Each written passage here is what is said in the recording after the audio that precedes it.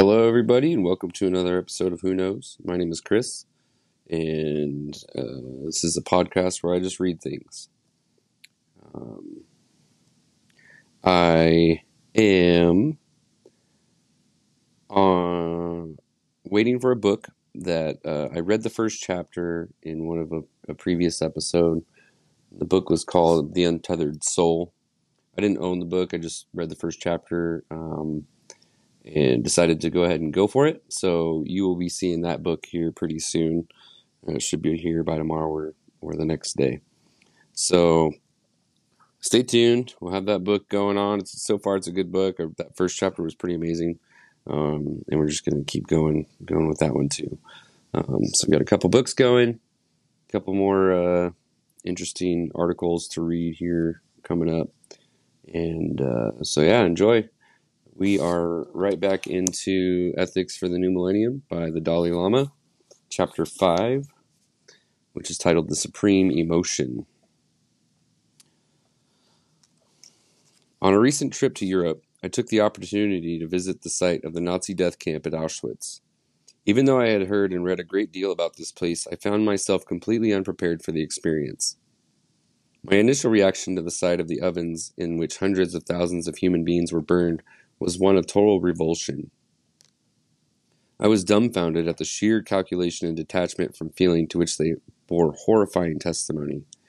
Then in the museum, which forms part of the visitor center, I saw a collection of shoes. A lot of them were patched or small, having obviously belonged to children and poor people. This saddened me particularly. What wrong could they possibly have done? What harm? I stopped and prayed, moved profoundly both for the victims and for the perpetrators of this iniquity, that such a thing would ever happen again. And in the knowledge that just as we all have their capacity to act selflessly out of the concern for others' well-being, so do we all have the potential to be murderers and torturers. I vowed never in any way to contribute to such a calamity. Events such as those which occurred at Auschwitz are violent reminders of what can happen when individuals, and by extension whole societies, lose touch with basic human feeling. But although it is necessary to have legislation and international conventions in place as safeguards against future disasters of this kind, we have all seen that atrocities continue in spite of them. Much more effective and important than such legislation is our regard for one another's feelings at a simple human level. When I speak of basic human feeling, I am not only thinking of something fleeting and vague, however. I refer to the capacity we all have to empathize with one another, which in Tibetan we call Shen Dug Ngao Wa La Mi Sopa. Translated literally, this means the inability to bear the sight of another's suffering. Given that this is what enables us to enter into and to some extent participate in others' pain, it is one of our most significant characteristics. It is what causes us to start at the sound of a cry for help, to recoil at the sight of harm done to another, to suffer when confronted with others' suffering, and it is what compels us to shut our eyes even when we want to ignore others' distress. Here, imagine walking along a road deserted, save for an elderly person just ahead of you. Suddenly, that person trips and falls. What do? I have no doubt that the majority of readers would go over to see whether they might need help. Not all, perhaps. But in admitting that not everyone would go to the assistance of another in distress, I do not mean to suggest that in those few exceptions, this capacity for empathy, which I have suggested to be universal, is entirely absent. Even in the case of those who did not, surely there will at least be the same feeling, however faint, of concern, which would motivate the majority to offer their assistance. It is certainly possible to imagine people who, after enduring years of warfare, are no longer moved at the sight of others' suffering. The same could be true of those who live in places where there is an atmosphere of violence and indifference to others. It is even possible to imagine a few who would exult at the sight of another's suffering. This does not prove that the capacity for empathy is not present in such people. That we all, excepting perhaps only the most disturbed, appreciate being shown kindness, suggests that however hardened we may become, the capacity for empathy remains. This characteristic of appreciating others' concern is, I believe, a reflection of our inability to bear the sight of another's suffering. I say this because alongside our natural ability to empathize with others, We also have a need for others' kindness, which runs like a thread throughout our whole life. It is most apparent when we are young and when we are old, but we have only to fall ill to be reminded of how important it is to be loved and cared about, even during our prime years. Though it may seem a virtue to be able to do without affection, in reality, a life lacking this precious ingredient must be a miserable one. It is surely not a coincidence that the lives of most criminals turn out to have been lonely and lacking in love. We see this appreciation of kindness reflected in our response to the human smile. For me, human beings' ability to smile is one of our most beautiful characteristics. It is something no animal can do, not dogs, well, dogs can, or even whales or dolphins. Each of them very intelligent beings with a clear affinity for humans can smile as we do. Personally, I always feel a bit curious when I smile at someone and they remain serious and unresponding. On the other hand, my heart is gladdened when they reciprocate. Even in the case of someone I have nothing to do with, when that person smiles at me, I am touched. But why? The answer surely is that a genuine smile touches something fundamental in us, our natural appreciation of kindness. Despite the body of opinion suggesting that human nature is basically aggressive and competitive, my own view is that our appreciation for affection and love is so profound that it begins even before our birth. Indeed, according to some scientist friends of mine, there is strong evidence to suggest that a mother's mental and emotional state greatly affects the well-being of her unborn child, that it benefits her baby if she maintains a warm and gentle state of mind. A happy mother bears a happy child. On the other hand, frustration and anger are harmful to the healthy development of the baby. Similarly, during the first few weeks after birth, warmth and affection continue to play a supreme role in the infant's physical development. At this stage, the brain is growing very rapidly, a function which doctors believe is somehow assisted by the constant touch of the mother or surrogate. This shows that though the baby may not know or care who is who, it has a clear physical need of affection. Perhaps, too, it explains why even the most fractious, agitated, and paranoid individuals respond positively to the affection and care of others. As infants, they must have been nurtured by someone. Should a baby be neglected during this critical period, clearly it could not survive. Fortunately, this is very rarely the case. Almost without exception, the mother's first act is to offer her baby her nourishing milk, an act which, to me, symbolizes unconditional love. Her affection here is totally genuine and uncalculating. She expects nothing in return. As for the baby, it is drawn naturally to its mother's breast. Why? Of course, we can speak of the survival instinct. But in addition, I think it's reasonable to conjecture a degree of affection on the part of the infant towards its mother. If it felt aversion, it surely would not suckle. And if the mother felt aversion, it is doubtful her milk would flow freely. What we see instead is a relationship based on love and mutual tenderness, which is totally spontaneous. It is not learned from others, no religion requires it, no laws impose it, no schools have taught it, it arises quite naturally. This instinctual care of mother for child, shared it seems with many animals, is crucial because it suggests that alongside the baby's fundamental need of love in order to survive, there exists an innate capacity on the part of the mother to give love. So powerful is it that we might almost suppose a biological component is at work. Of course, it could be argued that this reciprocal love is nothing more than a survival mechanism. That could well be so, but that is not to deny its existence. Nor indeed does it undermine my conviction that this need and capacity for love suggests that we are, in fact, loving by nature. If this seems improbable, consider our differing response to kindness and to violence. Most of us find violence intimidating. Conversely, when we are shown kindness, we respond with greater trust. Similarly, consider the relationship between peace, which, as we have seen, is the fruit of love, and good health. According to my understanding, our constitution is more suited to peace and tranquility than to violence and aggression. We all know that stress and anxiety can lead to high blood pressure and other negative symptoms. In the Tibetan medical system, mental and emotional disturbances are considered to be a cause of many constitutional diseases, including cancer. Moreover, peace, tranquility, and others' care are essential to recovery from illness. We can also identify a basic longing for peace. Why? Because peace suggests life and growth, whereas violence suggests only misery and death. This is why the idea of a pure land or of heaven attracts us. If such a place were described in terms of unending warfare and strife, we would much rather remain in this world. Notice, too, how we respond to the phenomenon of life itself. When spring follows winter, the days become longer. There's more sunshine, the grass grows afresh, automatically our spirits lift. On the other hand, at the approach of winter, the leaves begin to fall one by one, and much of the vegetation around us becomes as though dead. Small wonder if we tend to feel a bit downcast at that time of year.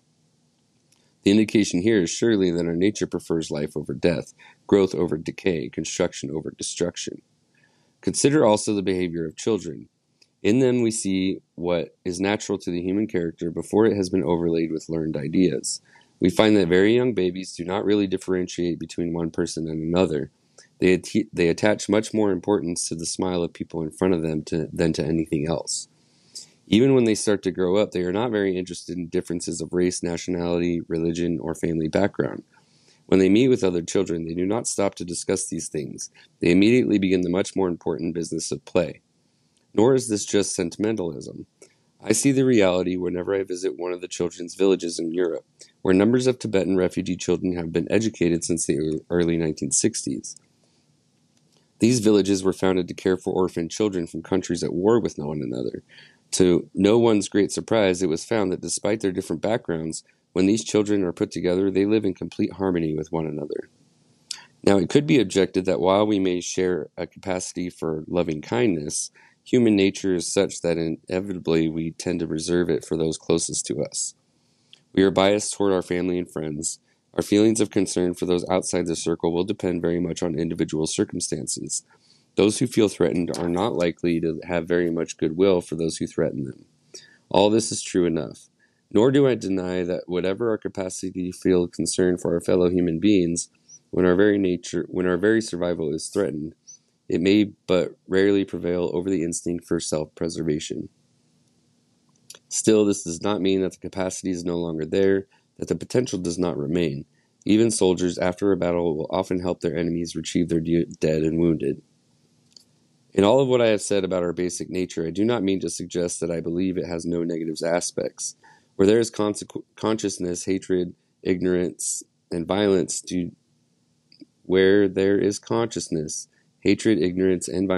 indeed arise naturally. This is why, although our nature is basically disposed toward kindness and compassion, we are all capable of cruelty and hatred. It is why we have to struggle to better our conduct. It also explains how individuals raised in a strictly nonviolent environment have turned into the most horrible butchers. In connection with this, I recall my visit some years ago to the Washington Memorial, which pays tribute to the martyrs and heroes of the Jewish Holocaust at the hands of the Nazis. What struck me most forcefully about the monument was its simultaneous cataloging of different forms of human behavior. On one side, it lists the victims of acts of unspeakable atrocity. On the other, it remembers the heroic acts of kindness on the part of the Christian families and others who willingly took terrible risks in order to harbor their Jewish brothers and sisters. I felt that this was entirely appropriate and very necessary to show the two sides of human potential. But the existence of this negative potential does not give us grounds to suppose that human nature is inherently violent or even necessarily disposed towards violence. Perhaps one of the reasons for the popularity of the belief that human nature is aggressive lies in our continual exposure to bad news through the media. Yet the very cause of this is surely that good news is not news. To say that basic human nature is not only nonviolent, but actually disposed toward love and compassion, kindness, gentleness, affection, creation, and so on, does of course imply a general principle which must, by definition, be applicable to each individual human being. What then are we to say about those individuals whose lives seem to be given over wholly to violence and aggression? During the past century alone, there are several obvious examples to consider. What of Hitler and his plan to exterminate the entire Jewish race? What of Stalin and his program, pogroms? What of Chairman Mao and the man I once knew and admired? What of Chairman Mao, the man I once knew and admired, and the barbarous insanity of the Cultural Revolution? What of Pol Pot, architect of the killing fields? And what about those who torture and kill for pleasure? Here I must admit that I can think of no single explanation to account for the monstrous acts of these people. However, we must recognize two things. Firstly, such people do not come from nowhere, but from within a particular society at a particular time and in a particular place. Their actions need to be considered in relation to these circumstances. Secondly, we need to recognize the role of the imaginative faculty in their actions. Their schemes were and are carried out in accordance with the vision, albeit a perverted one. Notwithstanding the fact that nothing could justify the suffering they instigated, whatever their explanation might be and whatever positive intentions they could point to, Hitler, Stalin, Mao, and Pol Pot each had goals toward which they were working. If we examine those actions which are uniquely human, which animals cannot perform, we find that this imaginative faculty plays a vital role. The faculty itself is a unique asset, but the use to which it is put determines whether the actions it conceives are positive or negative, ethical or unethical. The individual's motivation, Conglong, is thus the governing factor. And whereas a vision properly motivated, which recognizes others' desire for an equal right to happiness and to be free of suffering, can lead to wonders, when divorced from basic human feeling, the potential for destruction cannot be overestimated. As for those who kill for pleasure, or worse, for no reason at all, we can only conjecture a deep submergence of the basic impulse toward care and affection for others. Still, this need not mean that it is entirely extinguished. As I pointed out earlier, except perhaps in the most extreme cases, it is possible to imagine even these people appreciating between being shown affection. The disposition remains.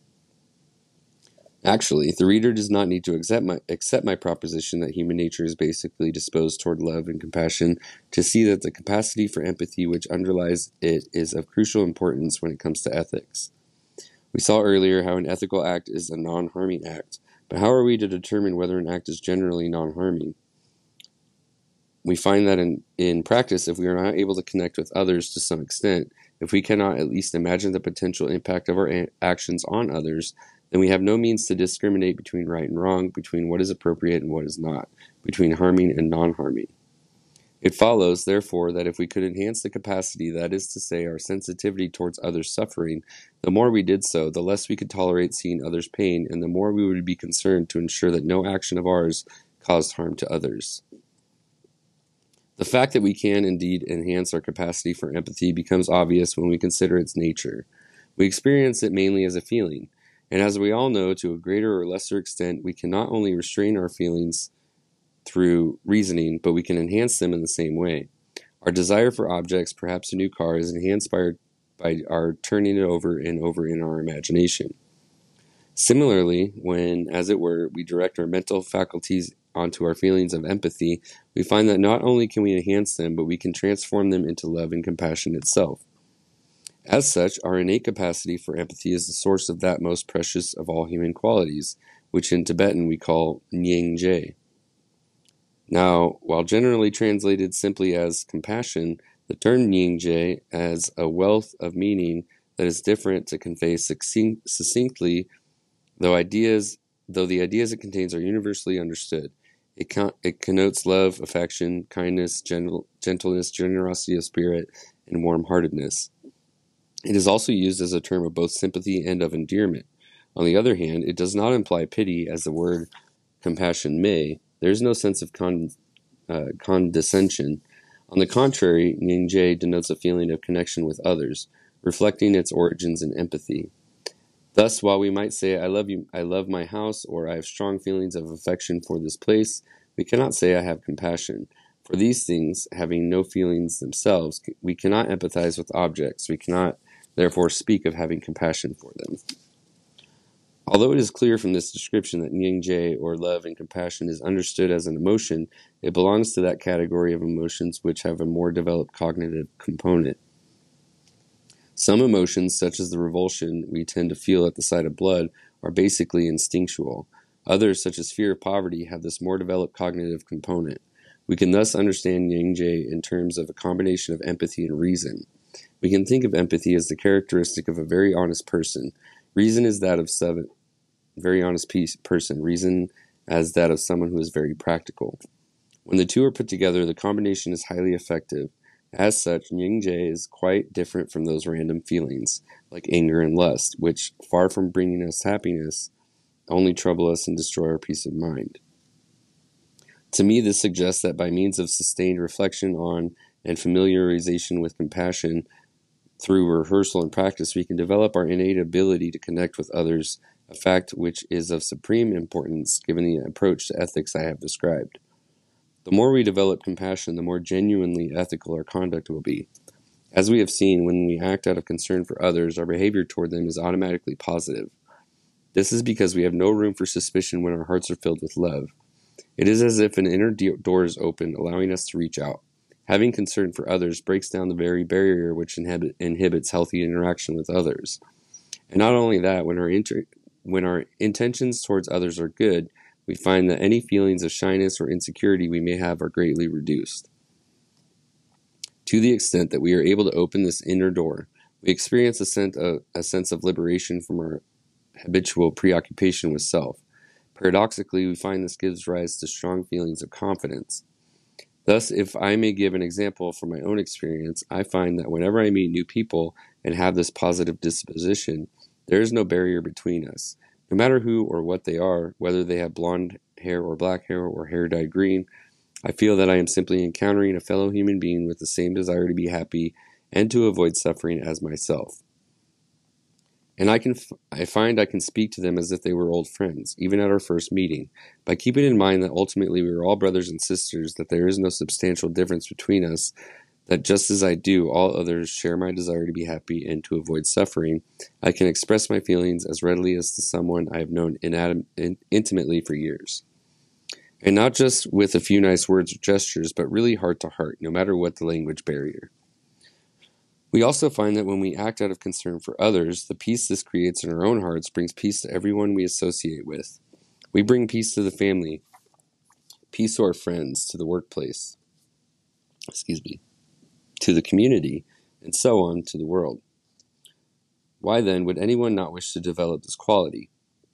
Could anything be more sublime than that which brings peace and happiness to all?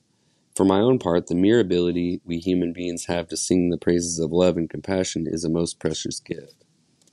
Conversely, not even the most skeptical reader could suppose that peace ever comes about as the result of aggressive and inconsiderate, that is to say, unethical behavior. Of course it cannot.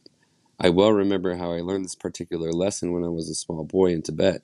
One of my attendants, Khenrab Tenzin, had made a pet of a small parrot, which he used to feed with nuts. Although he was a rather stern man with bulging eyes and a somewhat forbidding aspect, merely at the sound of his footsteps or of his coughing, this parrot would show signs of excitement. As the bird nibbled from his fingers, Khenrab Tenzin would stroke its head, which appeared to put it in a state of ecstasy. I was very envious of this relationship and desired the bird to show me the same friendliness. But when I tried on a few occasions to feed it myself, I failed to get a good response. So I tried poking at it with a stick in the hope of provoking a better reaction. Needless to say, the result was totally negative. Far from forcing it to behave better toward me, the bird took fright.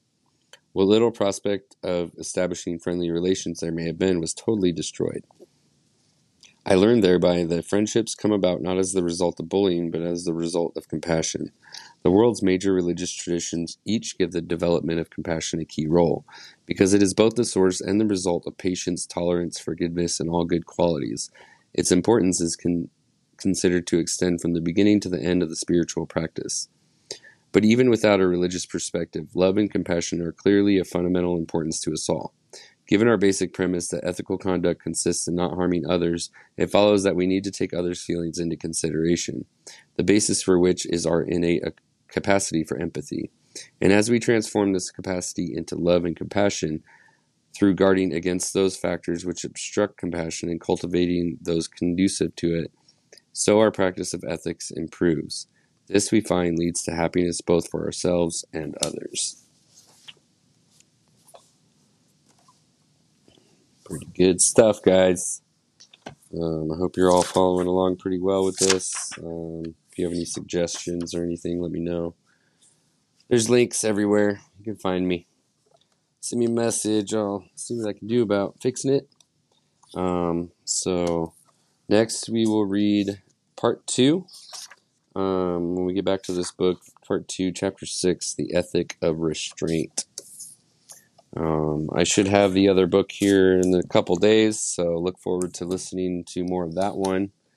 And like I said earlier, I'll have some other things for you guys to listen to. So, thanks for listening. I appreciate you guys. Whoever's still listening, we have 100 listens already on this podcast. So I appreciate you guys. Keep it going. And that's all I got. Okay, bye.